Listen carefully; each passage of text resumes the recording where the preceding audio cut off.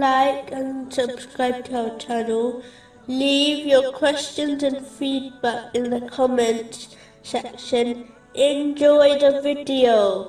In a narration found in Sahih Bukhari, number 528, the Holy Prophet Muhammad, peace and blessings be upon him, advised that the 5 obligatory prayers erases one's sins, like taking a bath 5 times a day would clean the body of dirt.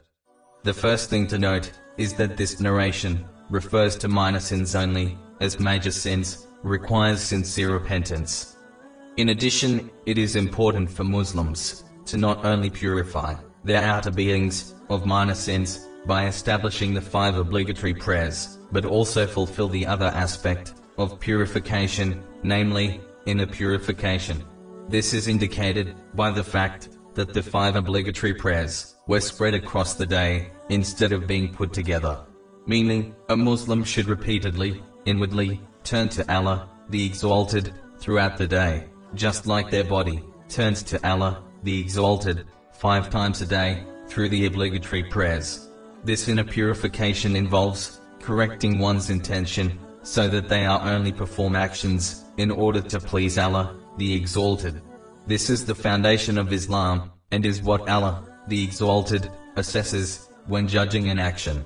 This has been confirmed in a narration found in Sahih Bukhari, number 1. Those who act for the sake of other people will be told to gain their reward from them on Judgment Day, which will not be possible. This has been warned in a narration found in Jami Tirmizi, number 3154. Finally, this inner purification includes learning and acting on the teachings of Islam, so that one removes bad characteristics they possess, such as envy, and instead adopts good characteristics, such as patience.